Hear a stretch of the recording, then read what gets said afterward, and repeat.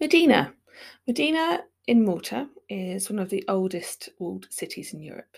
It's located, in the north of Malta, and it was known as the capital of Malta until the medieval times. It is also known as the Silent City, as only a few hundred people live there.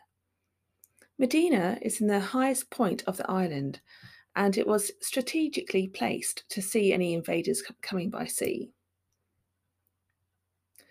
We were staying in Valletta, so we walked to the bus station and used the bus pass, which was great value. And we checked the times for the bus as we knew it was a popular destination.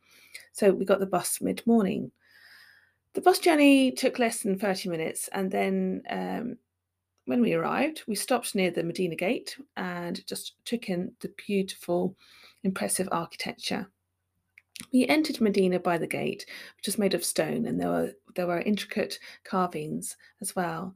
We walked and we strolled down the narrow walled lanes and came out to a square where there was St Paul's Cathedral, and this was very impressive. The cathedral was built on the spot that is said that the Roman emperor had met Paul the Apostle. There had been an earthquake at some point which had destroyed the original cathedral apart from the doors, and there is a Baroque cathedral in its place. The floor of the cathedral is made of marble and has noble families of Mdina and bishops buried there. There's also, some convents there as well, and some daily. I think there's some like boarding schools as well. But it's really impressive. It's just lovely, and you can tell how it's been used for film locations as well, because it's got a very ancient feel to it, if that makes sense. When you explore the narrow streets and you wander about, and there are houses with intricate ironwork, and on the doors there are unusual door knockers, which consist of the Maltese cross. So the Maltese cross has 8 points to it, which represents the 8 langues or tongues. So, but in effect, it's like national groupings of the noblemen who were admitted to the famed order of St. John, including those from Auvergne, Provence, France, Aragon, Castile and Portugal, Italy, Baviera, or Germany, and England with Scotland and Ireland.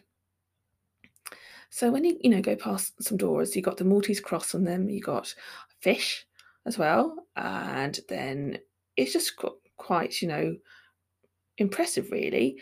And I took lots of photos as you do, and it was really interesting actually because there's lots of history there, and you feel that you just in a different world, and it was just lovely. And there weren't lots of tourists either. There were the odd horse and carriage, but to be honest, you've got the whole city to yourself. So after exploring the narrow streets and taking lots of photos and looking at the intricate ironwork, we came across a cafe called Fontadella. It was a rooftop cafe with expansive views of the island. You could also sit in the courtyard as well, but I recommend going to the rooftop. The menu is varied and reasonable, and we had again another fresh pizza and some local Maltese beer called Sisk, if I recall.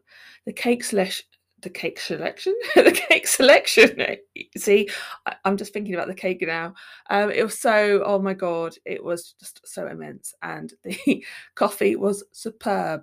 And the tea, I prefer tea to be honest, so I enjoy the tea.